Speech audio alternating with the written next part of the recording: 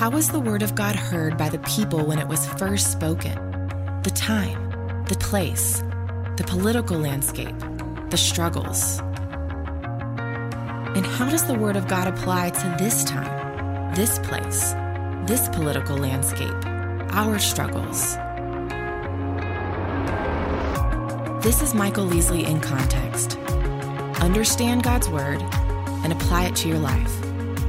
In Context. You're listening to Michael Easley in Context. I am your co-host, Hannah Seymour, and today we are not yet starting the New Testament portion of our big book cover to cover. We're going to take a few more weeks before diving back into that series. Today we're going to start a brief series called Benchmarks. So Dad, tell us about this series. Where did it come from? Why are we doing it? I had been thinking about something interim, and it came to mind that there are certain passages I go back to again and again and again. And so I started one day just writing down a list of all these topics and themes and passages that have meant a lot to me personally. For example, Psalm 101, which I have taught easily 40 times. Wow. I go back to it in my devotion. I had memorized it years ago. And for me, they were touchstones. And they became, people have a favorite verse or a key verse. Well, these passages became, we later called them benchmarks. But I not only used them for my own personal devotion, but I found myself sharing them as like timeless truth with other people. Mm-hmm. And for example, Psalm 101 is, I call it David's As For Me, My House. Because he writes this as an inaugural song, more than likely for his installation when he became king.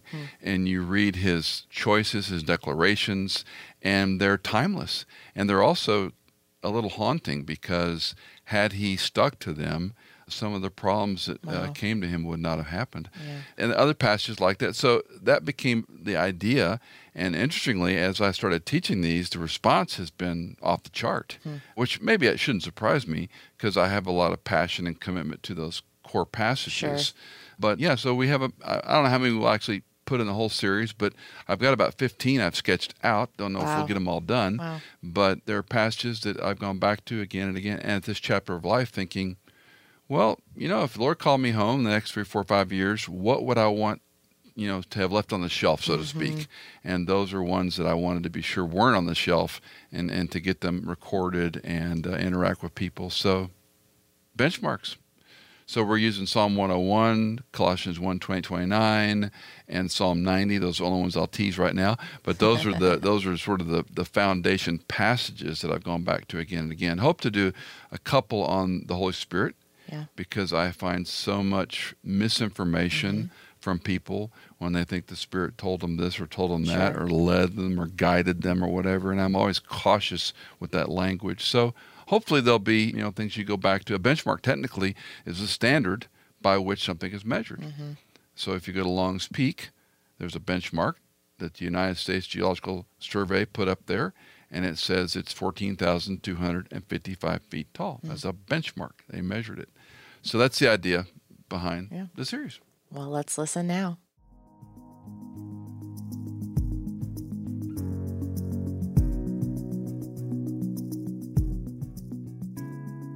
What I want to do is look at some things that have been benchmarks, not only in my life, but in other people's lives, looking back over 50 years of walking with Christ, 40 years of marriage, working with couples and individuals over the years. But I want to talk to you a little bit about what a benchmark is. If you looked up the definition, it's a standard point of reference to where other things are measured. That's the clinical definition, a standard point of reference to which other things are measured. And there's actually some hobbyists that have created a thing called benchmarking. And there are over 740,000 benchmarks in the U.S. They are typically adhere to something permanent. Now, that can be debated, but that's the definition. Between the U.S. Geological Survey, between the Forestry Service, between the Corps of Engineers, cities with monuments, all kinds of things have benchmarks. But the National Geodetic System, GDS, is what started this. And one illustration are mountains. Any of you backpackers, climbers, hikers? 100 years ago, I used to do such things, and we climbed Long's Peak. Long's is one of the 14ers in America, and it's a walk-up. It's an all-day affair. You go 4 or 5 in the morning, and you get back about 6 at night. It's a wonderful hike. Anyone can do it. You just have to be able to walk all day. And at the top is this benchmark. And this benchmark is you can read it somewhat, U.S. Geological Survey, and they changed it, if you look very carefully. It used to be 14,256, now it's 14,255 because we have this thing called GPS. And GPS is a little more accurate than the way they used to measure things with triangulations. So these things changed. But the benchmark, you go up there and you hike it to the top and you take a picture. We call them ego shots. You stand at the benchmark and you have people take your picture and whatever, it could, maybe your ISACs, whatever you want to have in your photograph. And that is a benchmark. It's a permanent object that becomes a standard by which other things are measured. That seems fitting when it comes to spiritual truth. Do you have some benchmarks in your life? The first and foremost one, I would hope and pray all of you have a saving relationship with Jesus Christ, that you've come to trust in the life, death, burial, and resurrection of our Lord Jesus. By putting your trust in Christ alone, your faith, your belief in the works he's done on your behalf, in your place, instead of you, you then receive a gift called eternal life, a free gift called eternal life. It's not based on your works. It's not based on walking an aisle or praying a prayer or saying the right set of words in a prayer. It's, do you trust in him to do for you what you cannot do for yourself? That is the baseline benchmark. And if you don't know Christ, that is truly the most important decision you'll ever make in your human life, your earthly life, is to know him. He lived, he died, he was buried. He came back from the dead. He conquered the grave, some of the songs say. And by trusting in him, he forgives you of your sin. He gives you eternal life, and you begin this relationship that will continue through eternity with our Lord Jesus Christ. It's not simply where you're going to spend eternity. It's with whom you're going to spend eternity. And spending eternity with Christ will blow your human and theological mind. This is not some small thing. This is an eternal thing. So if you don't know Christ, that's the first most important benchmark. And I don't believe in guilt or shame or walk an aisle or praying prayer. I believe God's Spirit and God's Word and hearing the gospel brings people to him. And it doesn't matter the vestiges of what churches we might have grown up in, we were the Catholic or Methodist or Methobaptirian or Presbyterian or Charismatic. I don't care what the background is. The gospel is the centerpiece. Have you trusted in Christ alone to do alone what he can do? He's the only one who can forgive your sins. He's the only one that can give you eternal life in him. And that is what should be the core of any Bible-teaching church in our country. That's the first benchmark. Now, there are other benchmarks along the way. And those benchmarks would be discipleship and growing in Christ and so forth and so on. And over the years, as a child, I vividly remember my father taking me by the hand, albeit reluctantly, and making me talk to older people. I always hated that. I want you to come over here, and he had this thing about when you shake someone's hand, you give them a firm hand. Any of you have that, Dad? A firm handshake. Now this dead fish handshake, a firm handshake. And he had this sort of rules and regs. Look them in the eye when you talk. And of course, being a good dad, I bequeathed my children with the same thing. Look them in the eye, say hello, give them a firm handshake, talk to them as an adult. And that began in me, for which I'm grateful to him, a pattern of learning from people who were older and smarter than me. When I was in third grade, I played chess and with my brother and father, and there was a man down the street in his 60s. He and his wife had no children. He had a little duplex, and we played chess. He'd mop me around the board. He'd laugh within the first 3 moves, but he taught me. There was another man in our neighborhood named Avi Lusky. That's a Jewish name if it didn't catch you. Avi Lusky. Avi was one of these guys that could go around in gym shorts without a shirt and look good. And Avi shot baskets and played football with us in the dirt lot in our neighborhood. And I was a gangly, tall, skinny, uncoordinated kid. And Avi taught me how to dribble and shoot layups and shoot free throws. And he was encouraging. I could go down the line of people that influenced me. My dad got me into photography in 6th grade, the darkroom side of things, developing black and white film. We converted my closet to a makeshift darkroom, and we took black and white pictures with 120 format film, and we would put them on the little reels and develop them in the darkroom. And then we made contact prints, and then I saved up money for mowing yards and bought an enlarger, and I enlarged prints. And I ended up working through high school 2 years at a photo lab. Learning darkroom techniques. I was never that great on one side of the camera, but I enjoyed the darkroom aspects of it. Of course, that's all gone away now. It's all done on your computer. But 100 years ago, that's the way we did it. And I went to work for this photo lab. And I learned from people that were master processors, custom color printers. I'd never done color. That was a big change from black and white to color in photography. And so all these times I'm learning. I pushed wrenches. My dad never took a car to have it repaired unless it was air conditioning. For some reason, that was one thing he didn't want to fuss with. We did brakes, we did water pumps, we did timing belts.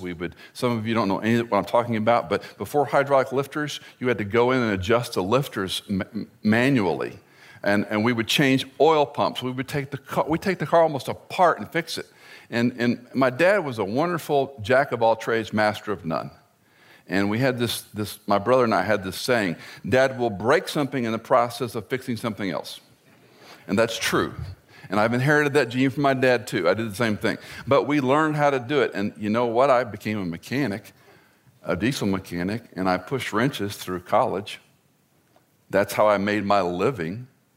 And when I was in the dealership and I was into something I didn't know, I went to the older mechanics who maybe didn't have a high school education, but they were a lot smarter than me when it came to what was under a hood, or in a diesel truck especially. Diesels were a whole different ballgame.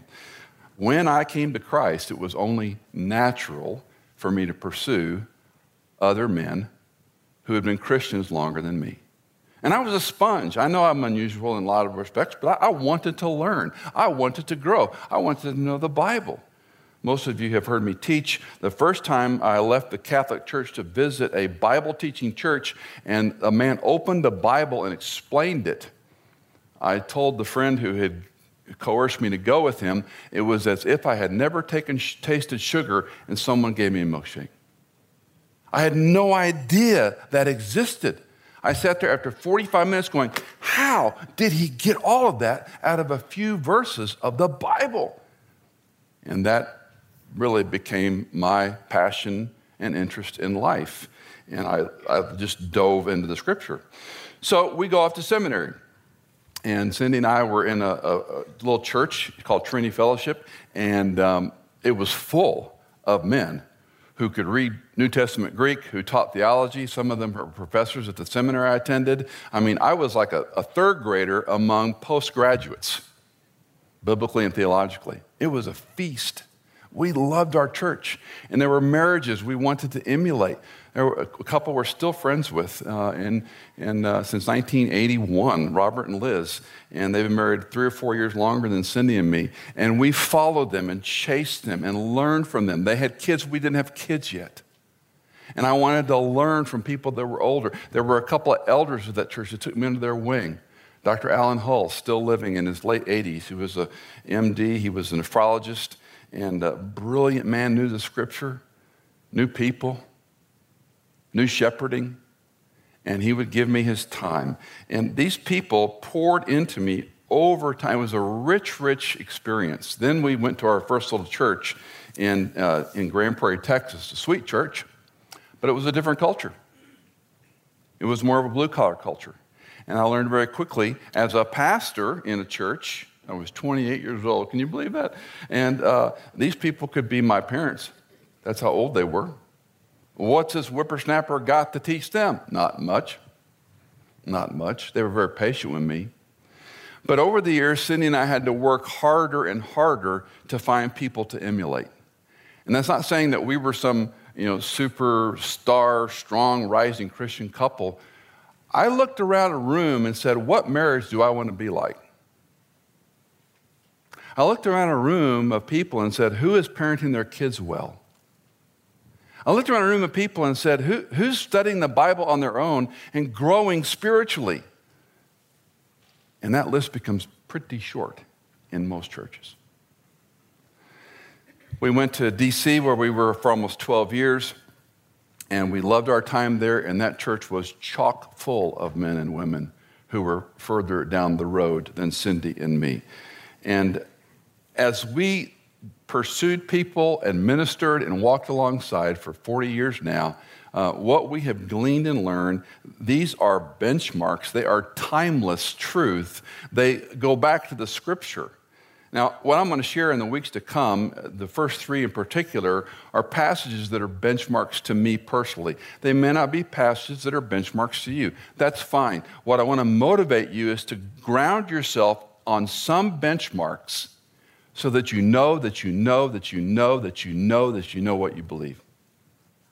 Because when the tide changes, when things go crazy as they are right now, when the church is under assault, which it is, when the Bible is moved from the pulpit to the back, and we're talking, even what I'm talking about now, arguably is not really exposition. When that happens, do you have benchmarks that you go back to and say, Long's Peak is 14,255 feet tall, period. And we're going to nail it in the granite and say so. So everyone who comes behind us knows this is a benchmark. And I want to use three passages to do that. Now, part of the reason I'm doing this is when I turned 63 years ago, I looked around again and I said, who is living in their 60s and 70s well, and I want to continue doing what they're doing? Because truth be told, when you retire or when you have grandchildren, there's two things people do when they retire. They travel and they visit grandkids. Nothing wrong with that. But to me, it was like that song, Is That All There Is? Is that what we worked so hard and so long for? I asked Dave Ramsey, I was trying to joke with him. He didn't think it was funny. I said, Dave, I've been living like no one else, and now you tell me to live like no one else. What does that mean? He was giving me this dirty look. Oh, I shouldn't ask, sorry. But what does it mean to live like no one else? You got to define it. No one can tell you. And it was a stark realization that, Michael, you're going to be, entropy is tough to beat. You're going to be just like everybody else unless you make some significant changes in what you do as you retire, semi-retire, look at this next decade or two. I like to look at life at decades. You in your 20s, 30s, 40s, 50s, we all have different things that consume our lives. Most of us who've had kids in this room know when you have children in your 20s and 30s, your life, the sun rises and sets on raising kids. That's all you think about. And you're obsessed with it. Then they become middle schoolers and teens, and you wonder, why did I have kids?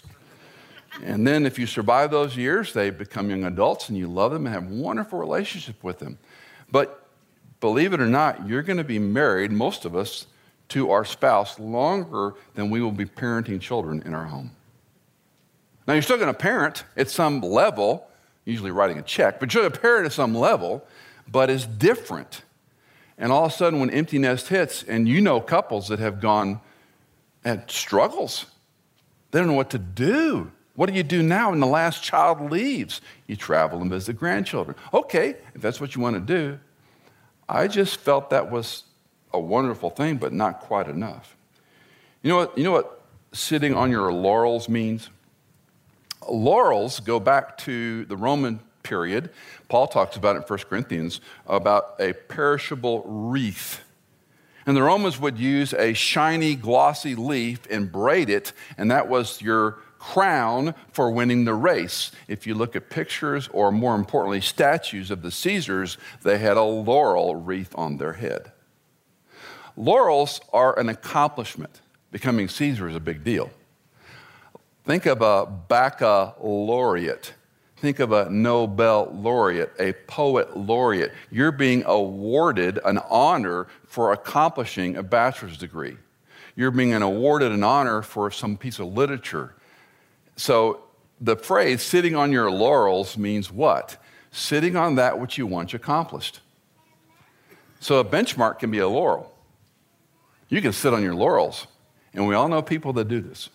And it begins with sentences like, back when I was your age. Back when I worked in my career. It's not necessarily a bad thing, but it is revealing, and we all do it. And when it comes to the spiritual life, it is chilling to me personally. I do not want to sit on my laurels. I want to grow till I die. To do that, I have to live like no one else. So when COVID hit, I put together a reading group.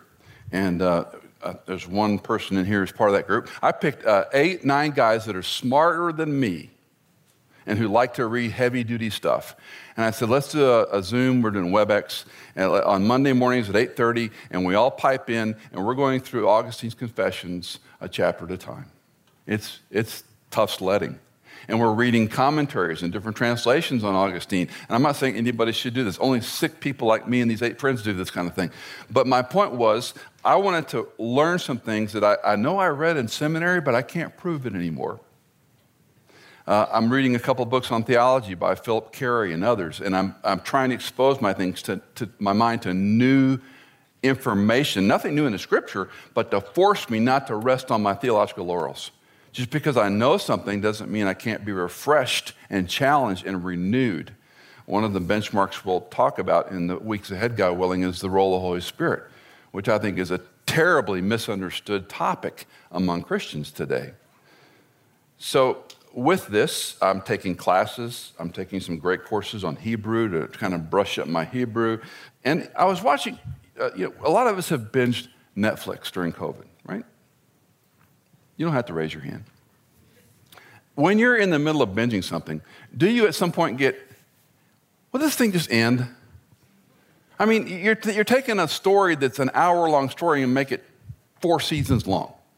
Let's land the plane on this. And then when they start changing things up, I get irritated. And then you can tell when the screenwriters got bored, and it's like, But what? You have to finish it because you got to know how it ends, right? And you also think maybe there's something redemptive.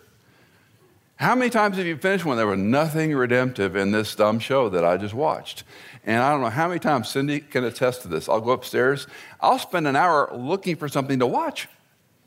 Not watching something, looking for something to watch. And then I pull out a DVD I like and watch that instead. Because there's so much vacuous information out there that's mind-numbing. And then I have this guilty feeling after I've watched it going, easily you just wasted that 90 minutes of your life you're never going to get back. Which is one reason we suspended our cable years ago. We don't have satellite or cable now for almost 4 years. It's been the best thing, 3 years, best thing we ever did. Because I don't watch the same news programs and get lathered up and my blood pressure goes high for an hour and a half, 2 hours watching the same thing over and over and over and over. I can watch it while I shave for 10 minutes and stop and I'm done. I don't need to do that. I'm not telling you how to live. I'm giving you some insights on how I live. A friend, when I turned 63, gave me a book called The Portable Curmudgeon. I resemble that remark. And in reading through some of these curmudgeon-y statements, it was interesting, the theme, where people complain about the mundane. People complain about the routine. If I can add to it, people are realizing, I don't want to sit on my laurels. I don't want to rest and be just like everybody else. When I was in college, we had an educational psychology book. I did a double major and a minor in psych. And this educational psychology book, which I regret throwing out, had on the front chapter of the front page on each chapter, a cartoon that was illustrative of what was to come. And I'll never forget a number of those plates, but one in particular where all these guys kind of long-haired, disheveled, kind of hippie-looking guys, a little bit overweight, probably in the late 40s, and one guy had a bright green tie on. And the consensus said, but Norm, if you wear that, you won't be like the rest of us. Now see, that's my sense of humor. I love that cartoon. What is it saying? Don't be like everybody else. As a believer in Christ, you have to say, I'm not going to let the tide take me. And I don't know what that looks like for you specifically. Let me suggest maturity is something we don't talk about much. It's absent from our vocabulary, but these passages that I'm going to look at speak to becoming more like Christ. That's hard to measure in some respects, but does that mean we don't measure it? Just because I don't have a checklist, am I more like Christ? Do I stop there? Let me give you a working definition of maturity. And this isn't perfect. It's one that that I have worked on in my own life. Maturity is when you stop blaming your past, you own your present, and you plan your future. Stop blaming your past, own your present, and plan your future. It's true of marriage. It's true of whether you were hurt as a child, if you were a victim, if you were abused, if people did harmful things to you. You probably, everyone in this room carries some kind of scar that happened to us as a child. Some may be deeper and more long-standing. But at some point, you realize, I am not going to be defined by my past. Do you have teachers that shamed you? I can still see a teacher that shamed me in 4th grade, breathing down my neck. They used to sit us in the classroom based on the grade on the test. So the person that got the highest grade sat here, and then it went down from there, and the stupidest kid sat in the back. That's what the message was. And on some fluke, I had made the highest grade on the test in that day, and I was so happy, and the teacher told me to come sit up on the front chair, and I proudly walked to the first chair, and she looked at me and said, let's see how long you can stay there. I can still remember that. Do you live as a victim of that? Messages we heard as children and teenagers can wound and scar and be indelible. Maturity is when you stop blaming the past. You can't live in the shadow. You know what? People that do those things to us, half of them don't remember they did them. I'm sure that teacher didn't ever remember saying that to me. She'd deny it today if I told her that story. What kid would make something like that up? Doesn't matter.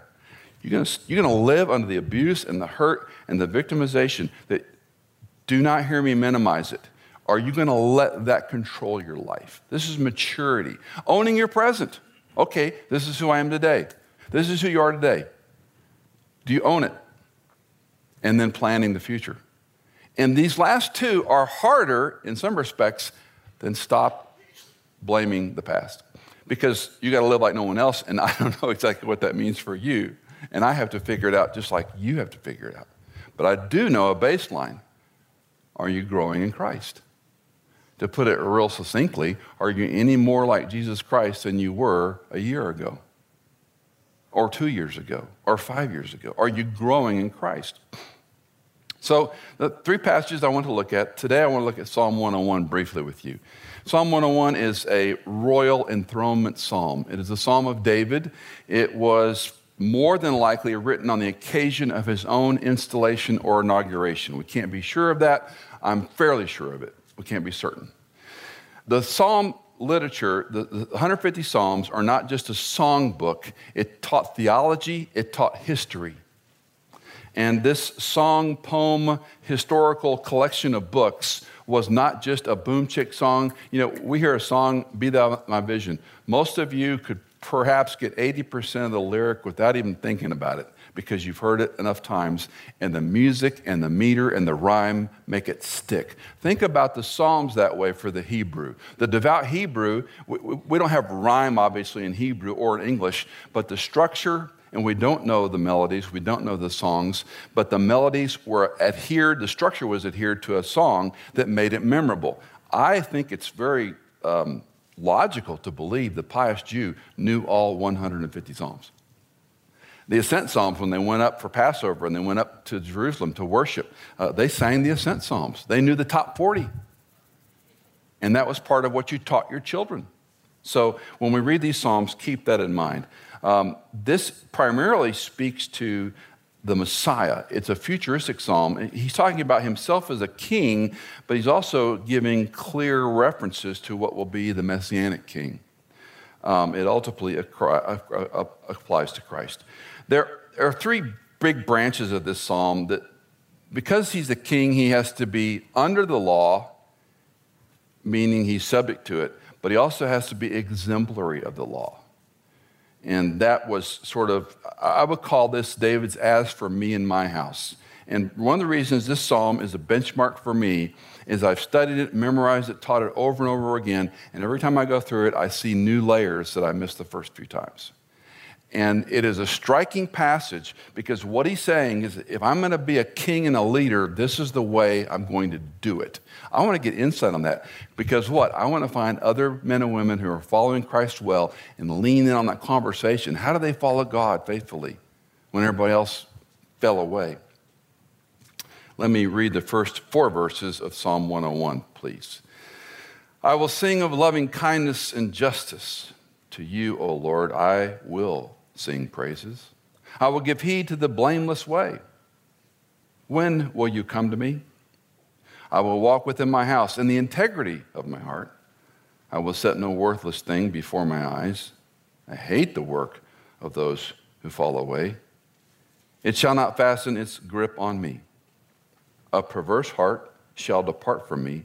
I will know no evil. Look at the words, I will. I will sing, I will sing, I will give heed, I will walk, I will set no worthless thing. There's 6 of them depending on your English translation. These are declarative terms. This is a choice the worshiper is making. By the way, when he begins, I will sing of loving kindness and justice, he's making a choice to sing. Some of us in this room maybe don't have very good singing voices. I do not. I have to make the choice to sing. When I was pastoring in Northern Virginia, and my 2 older girls would sit as a family, when I sang, my girls would laugh at me. And my wife would bite her tongue and try not to laugh at me. And I said, well, I'm trying to make a joyful noise, and that would just make them laugh more.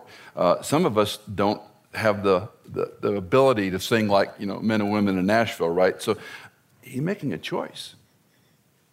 When you read I will in the Psalms, don't miss the obvious. This is a choice the worshiper is bringing to the table. I will sing of loving kindness. I will sing praise. I will give heed. I will walk within my house in a certain way. I will set no worthless thing before my eyes. I will know no evil. Don't miss the obvious parts of the text. Let's talk about this in three breakouts. Number 1, a commitment to God.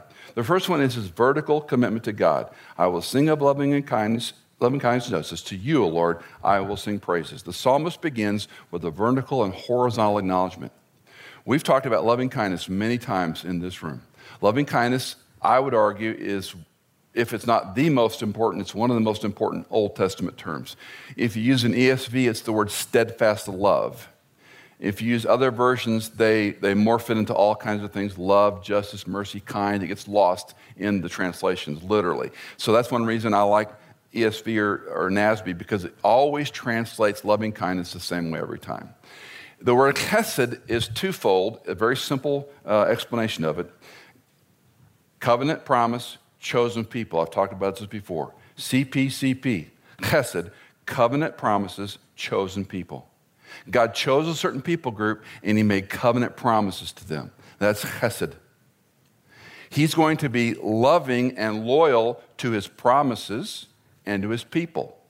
Or to say it simply, he's going to be loving and loyal to his word and to his chosen people.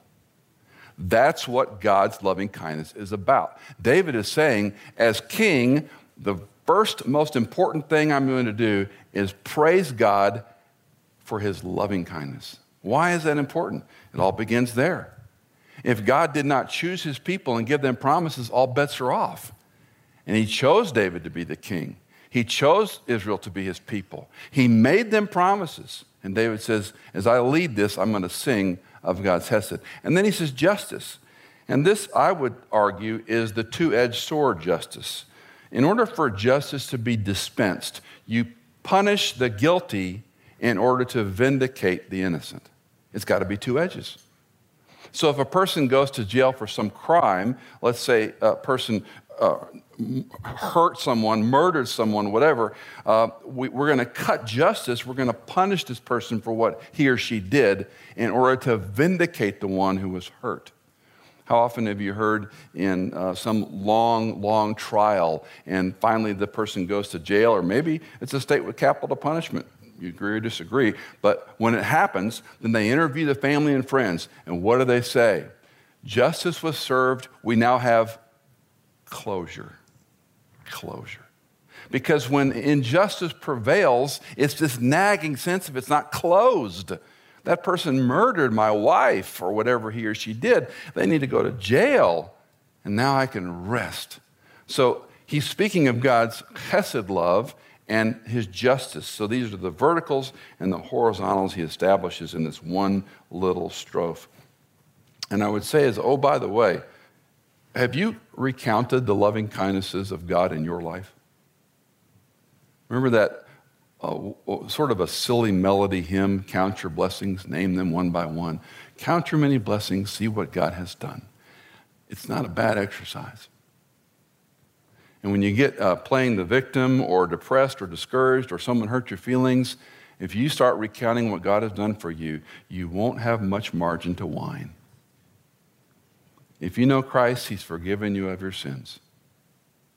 That should dismantle all of us right there. If you love Christ, he forgives you again and again and again and again and again. Some of you might not acknowledge it. I acknowledge I'm still a big fat sinner. I still sin all the time. I still need mercy every single day. In thoughts and attitudes and responses, we can sin without wanting to. Our nature is prone that way. Have you recounted God's loving kindness and justice? When did you get something you didn't deserve? Those are lists we don't keep and ones we should probably develop. The second area of the psalm, verses 2 to 5, we have this commitment to God, or we just say commitment to Christ. The second one is a commitment to our character. And this is where the psalm goes from vertical, and let me argue, to his internal life. Let me reread verses 2 through 5. I will give heed to the blameless way. When will you come to me? I will walk within my house in the integrity of my heart. I will set no worthless thing before my eyes. I hate the work of those who fall away. It shall not fasten its grip on me. A perverse heart shall depart from me. I will know no evil. Let's expand this a little bit, what it means, this character aspect. The word integrity is a word that occurs 3 times in this psalm, but it's translated differently. It's translated blameless, depending on your version. Integrity is the decision he makes. The blameless way is the way of integrity. Now, we know that an integer is indivisible. So when the Bible speaks of integrity, it's are you indivisible? Or we might say squeaky clean. Or you may have heard it colloquially defined, what you do when you're all alone.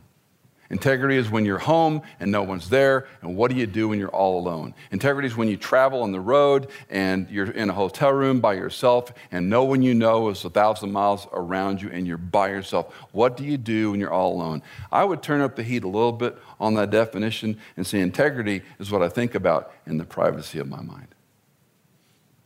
It's not just what I do when I'm alone at home, it's what I think about in the privacy of the corridors of my mind. When my kids were little, we would take the glasses out of the hot soapy water and make them sing. You wash them in hot soapy water and and when your kids try to do it, their hands have a little oil on it and they can't make it sing. So you say, you gotta wash your hands in warm soapy water before you can make the glass sing.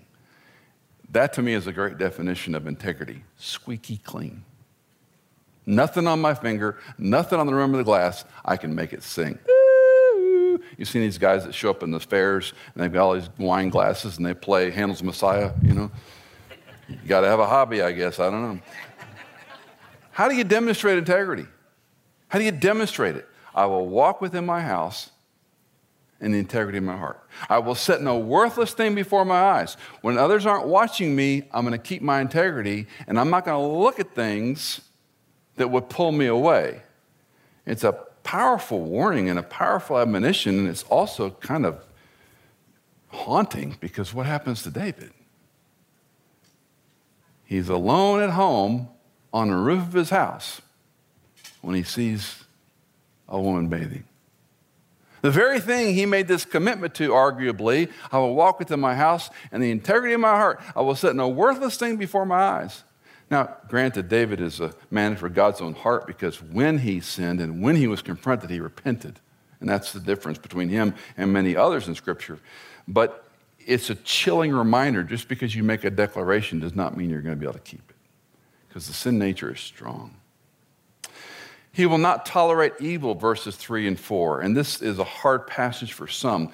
Some of your Bibles might have a notation in the margin about the wicked. It's the word Belial. I will not tolerate evil. What he's saying is that the people around me cannot affect me with their choices. And this is sort of a gang mindset. He said those who fall away Those who are disloyal aren't going to run with me. Cindy and I have told this story umpteen times when we're around parents with teenagers who sometimes have some creative ways of getting in trouble. We had a friend in D.C. who had 3 sons and 1 daughter, and he had this theory with his boys. He said 1 teenage boy, half a brain, 2 teenage boys, a third of a brain, 3 teenage boys, no brain. And he had story upon story upon story of what his 3 sons would get involved in, and that's for another time. But what happens is, if you have disloyal people around you, you will do things you wouldn't normally do. And David says, no, I'm not going to tolerate that. I'm going to get them out from under my purview. He's going to remove the evil that influences him. He will not tolerate the haughty, those who gossip, those who slander, those who spread words.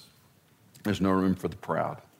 And this is a pointed question, not meant to stir up guilt or shame by my words, but every time I read this, I ask myself, Michael, what worthless thing is before your eyes? And the wonderful aspects of this technology, now we have a computer in our pocket, is the portal it opens into worthless things. It's a dangerous tool, it's a powerful tool, and it takes a person of integrity to not put worthless things before his or her eyes. What worthless thing is before your eyes? Notice the transition in verse 6. My eyes will be upon the faithful of the land, that they may dwell with me. He who walks in a blameless way, that's back to the word integrity, he who walks in a blameless way is the one who will minister to me. He who practices deceit shall not dwell within my house. He who speaks falsehood shall not maintain his position before me. Every morning I will destroy all the wicked of the land, so as to cut off from the city of the Lord all those who do iniquity. He's going to surround himself with faithful people, number 1. When a president is elected, I am always interested to see who he, or maybe she at some point, surrounds himself with. Because their cabinet is critical. Because those are the men and women who are going to work with K Street to write policy and put things together for that administration. And you hope, and no matter who's in the White House, you hope they have men and women of caliber, of integrity. Oh, it's really great when they're Christians too, but you want to surround yourself with people. Think if you were a king, what would be one of the first things you would want to do? Forget your power to protect yourself and your kingdom. You know, one of the first orders of business, the king was supposed to write his own copy under the watchful care of the scribes, a copy of the law. I think that was just the first 5 books. I have no way of knowing that. Some of you Old Testament students might know better than me. But just think about if he was just to write, and to be a scribe, you're writing the very words of God was a challenging, dangerous thing. If you make a mistake, you roll it up in a scroll and you bury it in the sand. You can't burn it or destroy it because you put God's word on a piece of paper. So the idea was he was to remind himself. Now, if you're king, you can pretty much do whatever you want. Couldn't David have picked, let's call his leadership team and said, every morning when the sun comes up, you're going to be in my chambers, or we're going to read and study the Old Testament for an hour. He was king. What do you do with the first hour of your morning in your house? I'm going to surround myself. I'm going to look at those who are faithful. He says, this is a great declaration. Only the blameless will minister to me. The term minister is lost in our language. It means serving in the Old Testament. To minister was to serve. The Levitical priest served God at the temple complex, whether they were herding animals, slaughtering animals, offering sacrifices, cleaning up the ashes, bringing the wood and the water in. That was all called ministry. And that was to serve the temple complex, which served Yahweh Elohim as their God. And David is saying, I'm going to surround myself with people who are blameless so they will minister to me. The ones who practice deceit, they don't get to stay in my house. Those who lie don't get to stay in my house. And then we have this uncomfortable verse if we don't understand the setting. Every morning I will destroy all the wicked of the land. So the idea was if you had infiltrators, if you had sedition, if you had those who were against God, those who fought against Israel's God, that you got rid of them. Fast forward in the storyline, remember this guy named Absalom? Absalom was a handsome man. He was a hippie, had long hair. And he was so vain that it would weigh his hair. And you remember the story how at the end he gets caught in a tree, kind of a little bit of irony. His hair gets him caught in a tree and he dies. But Absalom was David's beloved son. And Absalom went to the edge of the city and he would call out to the people, "Oh, if I were your king, I would listen to you." What's he saying? I would administer justice. Your complaints would not go unheard. So he's undermining the king who's in all kinds of trouble now. He's undermining the king. That's sedition. But it was irony in the fact that David says, every morning, I won't be dilatory. I will deal with problems. I will deal with sin. I will deal with wicked people. Every day I'm going to deal with it. And he doesn't. He does it in his own home. And that becomes part of his undoing. In this, let's call it his inaugural song, and his installation song, if you will, I'm going to do this every day. They're high aspirations. I don't mean to speak lightly of him, but he made a decision on the front end. Had he kept, he'd have done well. As would you, as would I, right? Just some observations about this and why it's a benchmark to me. Number one, our commitment to Christ is critical. There's no other commitment in your life that means as much as your commitment to Christ. If you've trusted in Christ and Christ alone as I began, that's your benchmark. That's your most important benchmark. Are you developing that relationship with him? Are you spending time in the Word? Are you spending time in prayer? I won't guilt or shame you out of 7 days a week or 5 out of 7 or 6 out of 7. I don't do that. I don't believe in that. You have to want to cultivate your relationship with Christ. No one can make you do it. We can encourage one another. We can motivate one another. For example, I would not be reading Augustine's Confessions if I didn't have 8 guys depending on me tomorrow morning, 8:30, that we've all read it, and we're all going to log in on WebEx tomorrow and talk about it.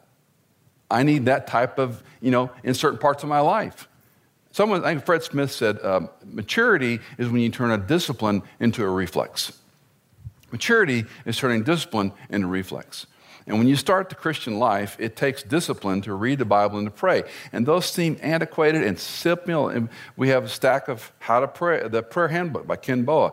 I think it's unparalleled. It's paint by numbers, how to pray. Why? Because we're terrible at prayer. We say the same thing every time we have a meal. I triple dog dare you not to say the same thing at lunch today. You said the last 300 lunches. The best way out of this is ask somebody else to pray. Save yourself. If you're not spending time in the Word, if I'm not spending time in the Word, I'm not going to put a time on it. Start somewhere, 5 minutes a day. I don't care. Grow in it. It's a relationship, not a religion. You've heard me say it. It's not that you have to, you get to. It's not that you should, it's that you can. Show me a man or woman spending time in the Word and time in prayer, and I will show you a man or woman that's very likely growing. Because when you expose yourself to this stuff again and again and again, you get, like me, a flat forehead going easily. You forgot that. You're not doing that. You got to realign. It doesn't take much reading if you're a believer where someone's going to catch you and stop you in your tracks and go, Lord, I need help. Or you might say, Lord, thank you for this. I mean, the Word is active and alive. It's truthful. It's substantial. And was it Spurgeon that said, no one ever outgrows the Scripture? It widens and deepens with our years. So when that discipline of doing it becomes a reflex, you've made the corner. You've made the corner. For some of you young men and women, when I came to Christ in my teens, by the time I was in college, I was trying really hard to have a time in the Lord devotion. And I didn't know what that meant or how to do it. But I went out and bought 2 things. I bought an alarm clock, and I bought a $20 coffee pot. From this department store. It was called Gibson's. Some of you might remember Gibson's before Walmart came to town, and no more Gibson's. But Gibson's. $20 coffee pot. I'd never made coffee before. I didn't like coffee. I bought milk and sugar to tolerate it. And I set my alarm at 5 a.m. And someone told me, if you do something for 21 days, it becomes a habit. So I did. For 21 days, I set my alarm at 5 o'clock. I went in and got the coffee going. I showered to help me wake up. I put my clothes on. I sat in this little office I had at this rent house. And for 21 days, 7 days a week, I got up. And you know, the 22nd day, it wasn't any easier. It was not a habit. I still hated it. But I kept doing it. And then I would do it, 5 out of 7 days, that's okay, Lord. Okay. 5 out of 7, 4 out of 7 days, Lord. No, 7 out of 7. I went back and forth. I'm not proud. I'm just going to tell you, 3 years I fussed with this. Feeling guilty, ashamed, all points in between. If you're a good Christian, why wouldn't you read the Bible? If you're a good Christian, why wouldn't you pray? And I would get up and I would stare at, no computers, I would stare at those books and try to stay awake drinking coffee. And go, why am I doing this? I want to go to bed. 3 years. And then one day, it was like, I can't wait. I hope it doesn't take you 3 years.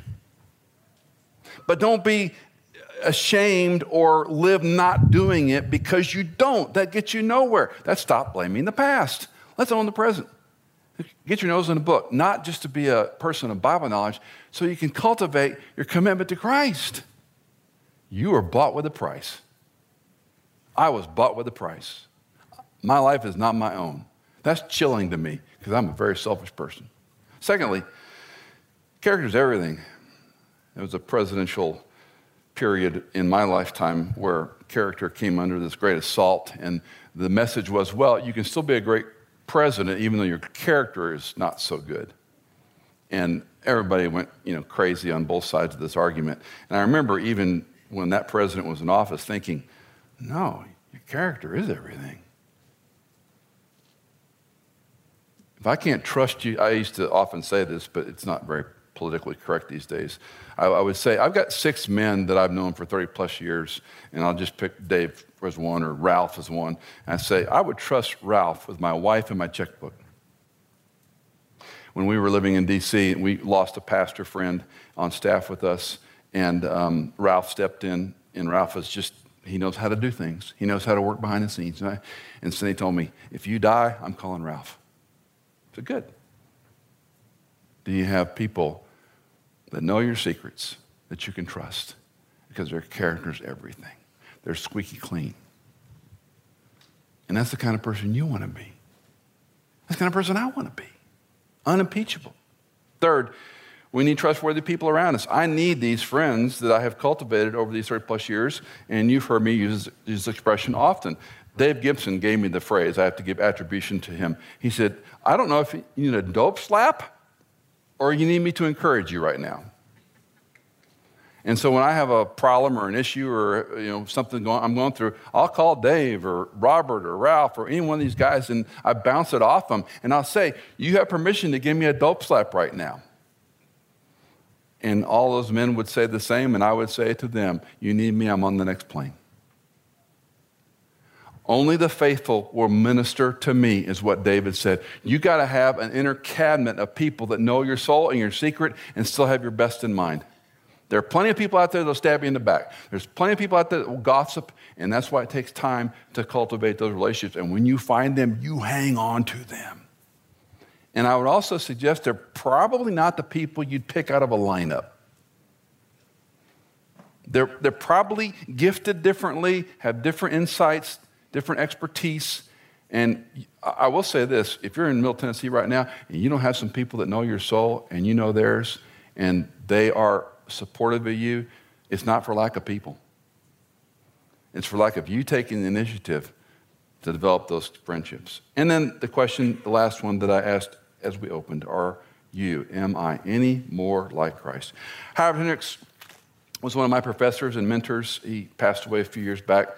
And Prof would often, in his very distinct way, I won't mimic him the way he did it, but he would often say this very elaborately. He would say, if you were never more ready for heaven than the day you were saved, why are you still here? If you were never any more ready for heaven than the day you were saved, why are you still here? And I would ask the question, are you growing? Are you becoming any more like Christ? Have you written something down over the years I would like to be more patient. I would like to be less anxious. I would like to be less critical. I'd like to be more forgiving of people. I'd like to be a godly man or woman who stands out with great character. Those are intangible things to ask. And the great part about those prayer requests are they'll only come about if God answers them. It's not a matter of discipline or self-will. Do I talk too much? Do I not talk? Do I need to care about people more than I care about myself? Are you any more like Jesus? Am I? Than a year ago?